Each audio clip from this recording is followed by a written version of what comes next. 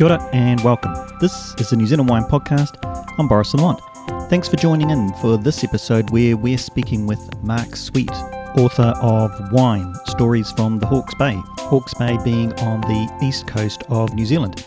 If you'd like to know more about Mark's book, just look up winestorieshb.co.nz. We'll also have the link up against the podcast. But right now, let's have a chat with Mark. Well, hi Mark. Thanks for coming. Nice to have you in the studio with us today. Yeah, pleasure, Boris. Yes, and so you've written a book about Hawke's Bay wine. I have.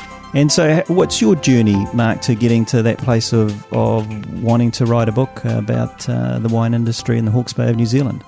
Oh, it started about 7 years ago when I started writing the history of wine in Hawke's Bay for a magazine called Bay Buzz. So I wrote, I think, 5 chapters of that from the beginning up until sort of the Gimlet Gravel story. So I had that background, and then the editor of Bay Buzz, Tom Belford, and his wife Brooks persuaded me that we should do a big glossy book. So that's how the project started, really. So it started in January of 2015. So Bay Buzz is a local publication? Yeah, Bay Buzz is a glossy magazine which we produce every 2 months. We really concentrate on environmental and social justice issues. Okay, of the Hawke's Bay area. Yeah, yep. In Hawke's Bay. Mm-hmm. And there's a web page, and it's really interactive, and with an incredibly energetic expat American, right? Tom Belford. So out of doing some things in that around wine, came the idea to actually do the book? Yeah, I'd done the stories about 7 years ago over a 2-year period, and then sort of 5 years lapsed, and this idea that we'd do a book was always there. Yep. And they finally decided, let's put the energy and get a team together. So it was very much a team effort in the sense that we had a coordinator, Susie Devonshire, who had the most unenviable job of coordinating between myself, the designer Max Parks, and the photographer Tim Whitaker. But over a 9-month period, it was really stressy because I had to produce the book in chapters ready for the photographer and for Max. And so we never really got a chance at the end to review the book in its entirety. But I also should mention we had really good editorial as well with Jane Parkin, who's one of the best editors in the country in Wellington. It was fantastic to work with her. Right. Right from the beginning. And so is this the first book for you? No, I recreated myself as a writer after selling Pacifica Restaurant, which I started up in 2000. So I sold that on in 2006, 2007. And is that in the Bay as well? Yes, that's in Napier. I sold it to a guy called Jeremy Ramecker, who has since just improved the quality of the food to the point where he, for the second year this year, was chosen as New Zealand Provincial Restaurant of the Year. Wow. So he's absolutely top. A great gift to Napier is Jeremy. Yeah, well, that's something to note down. Yeah, so I recreated myself in the writer because it was something I'd always wanted to do. And I had a sort of bit of a revelation on my 50th birthday that if I didn't do this, I'd probably end up a bitter and twisted old man. So you had to try it out. Yeah, I did that, and I went to the Whitiera creative writing course for a year, and then I was really blessed to get a writing scholarship mentored in a program called Te Papatupu, which was funded by Te Puna Kōkiri and Huia Publications and Creative New Zealand, and from that I produced a novel which is called Zumau, and it did really well. It was adapted for radio, read by George Hunneray, really brilliantly, and it was over 10 weeks on Morning Report. Yeah. Catherine Ryan's show, whatever that's called. Oh yeah, 9 till noon or something. Yes. So my love is novels, is fiction writing. So when it came to writing this book, I really looked upon it as the way you might write fiction. Right. Okay. So you were looking for the stories. Absolutely. Yeah. Yeah. And you're happy with how that came out? Yes, I am happy with the result. Because I'd looked at the early history, starting in 1851 with the St Mary's Order, who were the first to plant vines in Hawke's Bay, and then looked at the history right through the 150 years or so, I saw that there was something here that was very like a really good novel. It's sort of called The Hero's Journey. Mm-hmm. Star Wars is a really good example of the hero's journey. Yeah, it's all based on Arthurian legend, really, and it's very simple. It's about things start off really well, people living happily, and then stuff happens, and they are challenged, and they have obstacles to overcome, and that's how the characters are really honed, how they perform with these obstacles to overcome. And then there's a sort of third part of the book where they find their energy or find their solutions to the problems, and then the last part is they bring back the knowledge that they've learnt through their struggles to create a new life, a better life than they started off with. Right. And that really is the story of wine in Hawke's Bay. Okay. And in New Zealand to a huge extent. And passing those learnings and that knowledge on to the next generation of winemakers? Yes, well, in that sort of historic context, what happened in Hawke's Bay, which happened in many other places in New Zealand, that the first people who made wine made very good wine in the European tradition. So in Hawke's Bay we had people like, well, it started with the St Mary's Order, who were French, and of course they came to Hawke's Bay and planted in 1851, and their wine was first and foremost, apparently, for the altar, a sacramental wine. Yes. But of course they made wine because they were French, and they had wine with every meal. It was part of their tradition. And they made some very good wines, and that's on record. They, the French ambassador to New Zealand in the 1880s, a guy called Geoffrey d'Arbans, sent bottles to the Paris exhibition, where they won silver medals, and there were other visitors to the Mission Vineyards in the 1870s. There was a party from Lincolnshire who were pastoralists and horticulturalists, sort of scouting, I think, for land to immigrate. And they mentioned that there were many grape varieties and they were producing fine wines. And there were other producers like Henry Tiffin, an extraordinary man. Apparently, the story goes that he lunched with the Beethams in the Wairarapa.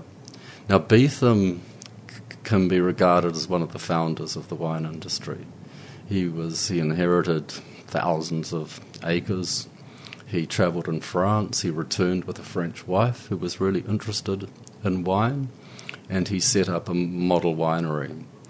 And Tiffin apparently lunched with him as a 71-year-old and was so impressed he set up his own vineyard. By the time he died 10 years later, he had built state-of-the-art winery with the biggest planting of grapes in New Zealand.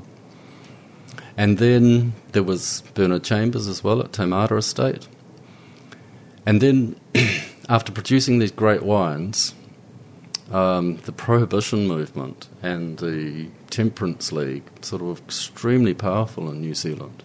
And for about a 30-year period, all that was produced really mostly was fortified wines. So when are we talking? What sort of Probably the Prohibition era, you could say, was at its height during the First World War. Okay. And there was a referendum in New Zealand whether we should be totally alcohol-free. And the referendum was won and passed by the Temperance League. Right. But the soldiers still overseas, 48,000 of them, overturned the vote. Almost to a man, they voted that they wanted to return to New Zealand and have the right to drink alcohol. Yeah. So that was overturned.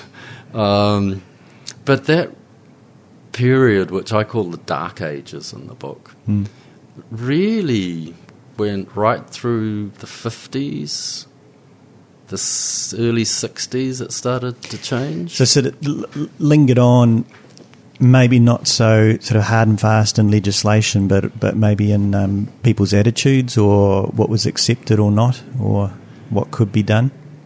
There were always people who had the tradition of drinking fine wines.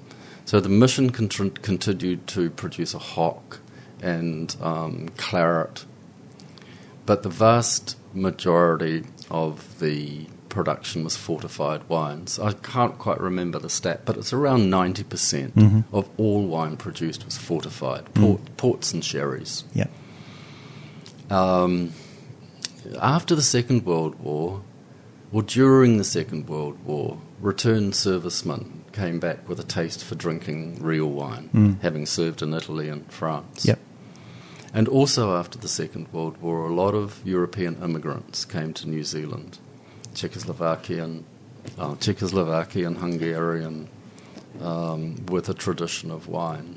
Yeah. And many of these immigrants sort of entered the wine industry. And there are some really notable people who I can mention later, perhaps. But just to tell you the hero's journey, or this story of a beginning, a middle, and an end. And then we went through a renaissance.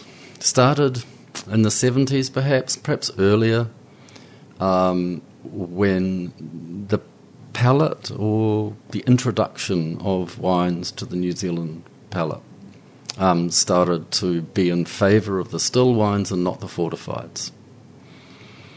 And that, a lot can be said about that period. But then that was the Renaissance. And then, of course, by the 1980s, we were getting real investment into the wine industry. And that part of the book I called the flourishing. So we had, in the beginning, the Dark Ages, the Renaissance, and the flourishing. And we still part of that stage now, do you think? The flourishing? Yeah, definitely. Yeah. Definitely. The flourishing is certainly happening. And, I mean, the skill of New Zealand winemakers is without doubt. The wine we produce is of international quality. You've probably heard of these blind tastings of New Zealand Bordeaux-style reds, sort of blind tasted against the best of Bordeaux. And there's some really famous examples of it in the last few years in Singapore, Tokyo, London, where, 4 Hawke's Bay reds have been put up against 4 Bordeaux. The Bordeaux is costing over $1,000 a bottle. Hawke's Bay wines under 100, and Hawke's Bay wines have credited really, really well. Beat the Bordeaux. Yeah. So we can make some of the best Bordeaux style, except winemakers hate that too. That's right. They're just right, blended reds. Yes, yeah, so it's your Cab Sav, Merlot, Pinot, Cabernet Franc blends, yeah. And just going back then, what about Hawke's Bay's sort of relative position in New Zealand for early winemaking? Was it one of the leading regions for winemaking in New Zealand? Was it one of the sort of earlier regions to actually think that they could make a good go of it? Yeah, it was one of the earliest, but it wasn't the earliest. The earliest was in the Bay of Islands. Ah, okay. Which is north of Auckland, for those listeners that are familiar. Yeah, and the Auckland region. But in 1895, the Seddon government invited a guy called Romeo Brigato to visit New Zealand. He was a viticulturalist. He was Croatian, which was part of the Austro-Hungarian Empire there. He was really well educated in wine, both as a viticulturalist and a winemaker. And he in his tour did say, quote, "The Hawke's Bay province is, in my opinion, the most suitable for growing vines I have visited."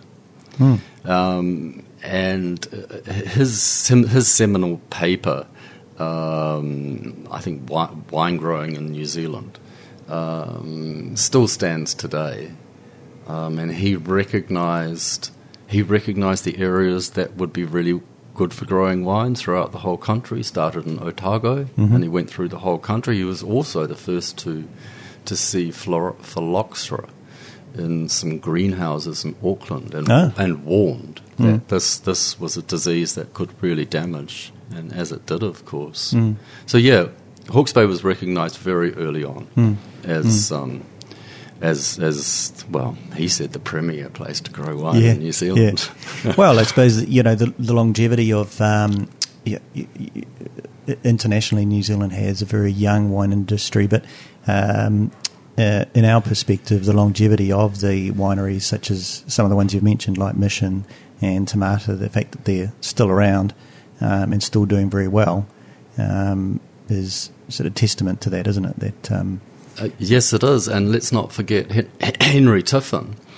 He died childless. Tiffin was one of the few people in the book, whose stories to me were really sad. I mean, Tiffin was incredibly entrepreneurial. He introduced tobacco, flax, hemp to Hawke's Bay.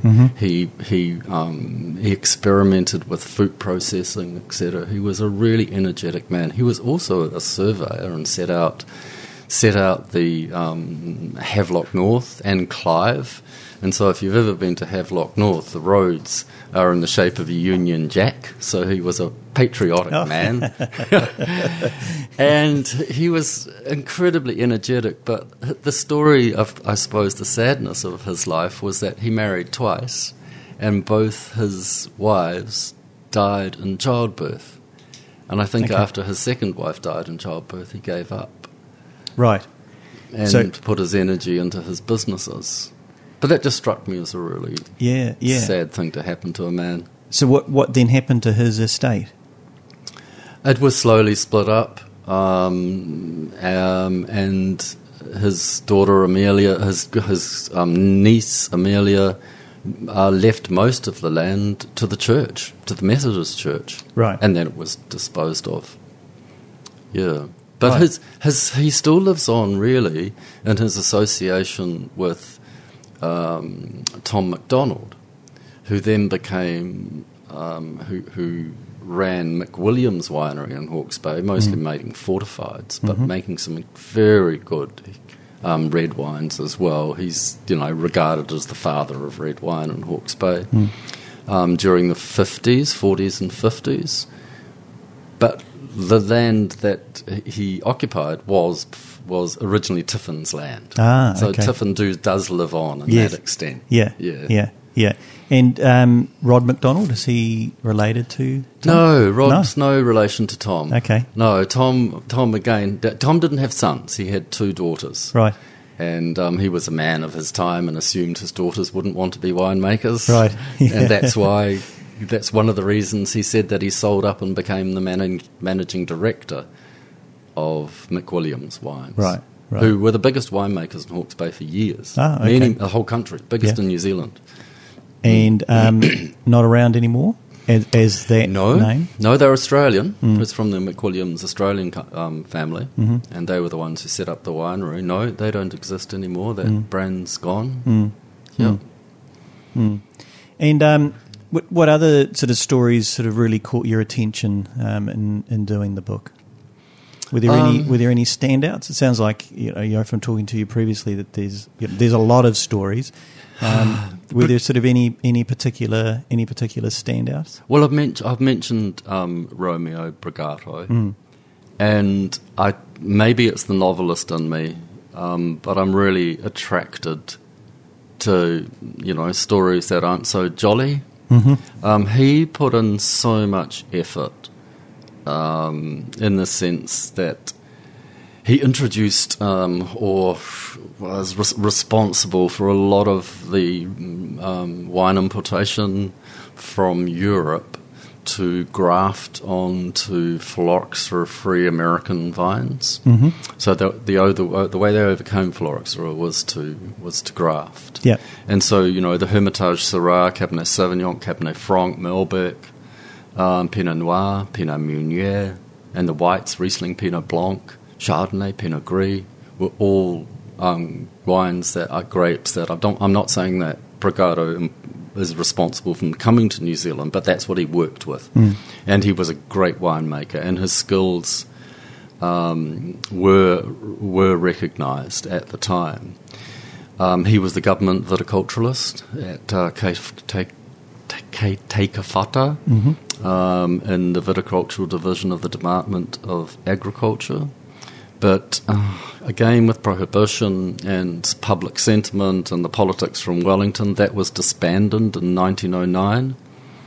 And he left New Zealand a short time later, a really disappointed man. He wasn't valued.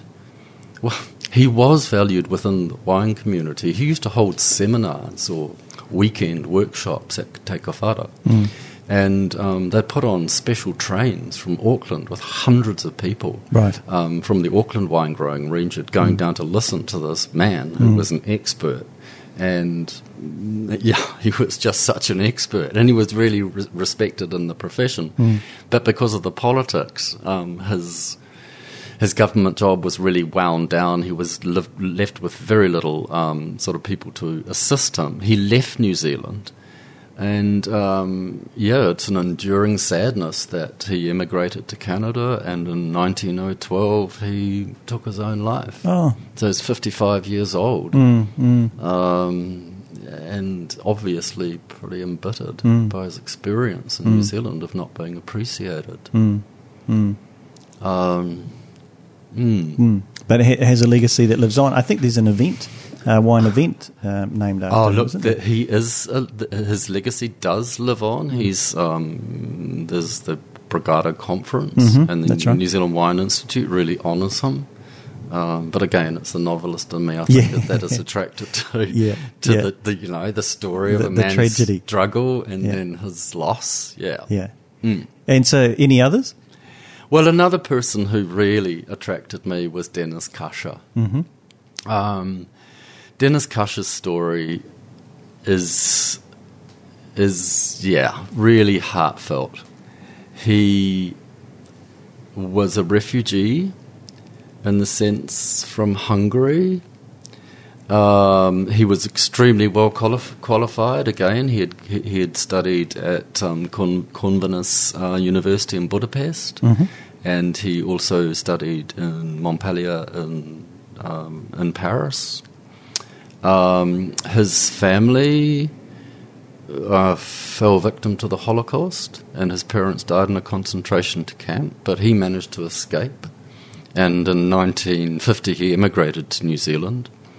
And I'm not the only person who really regards him. Keith Stewart, in his excellent book, Chances and Visionaries, dedicated the book to Dennis Cusher.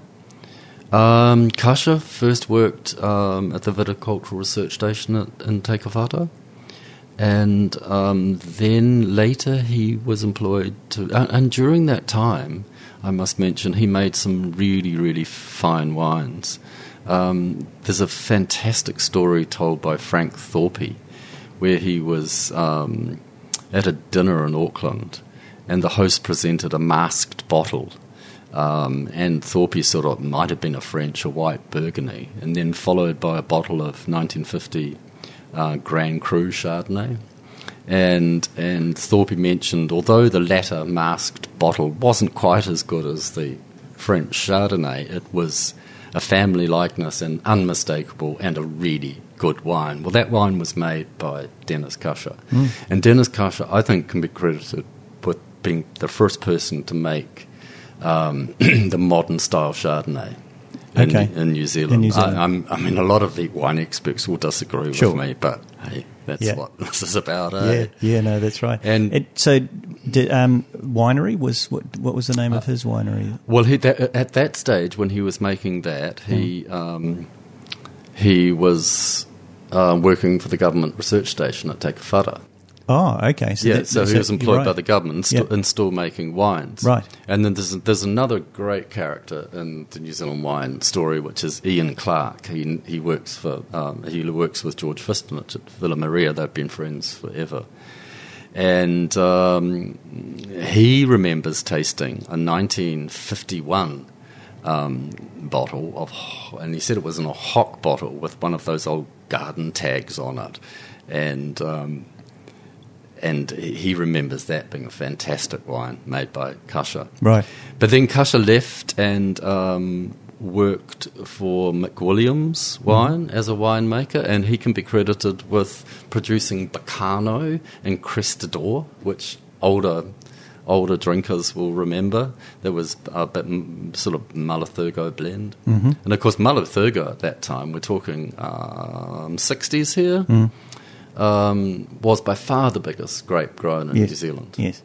But I suppose the Kasha story to me is as tragic a game because he so wanted to make these fine wines, and he did. But most of his time was spent making the blended wines because that was what sold. Mm. And his boss was Tom MacDonald. Tom MacDonald was autocratic and a really difficult man to deal with by all accounts. And again, I just find his story sad because he died very young. Right.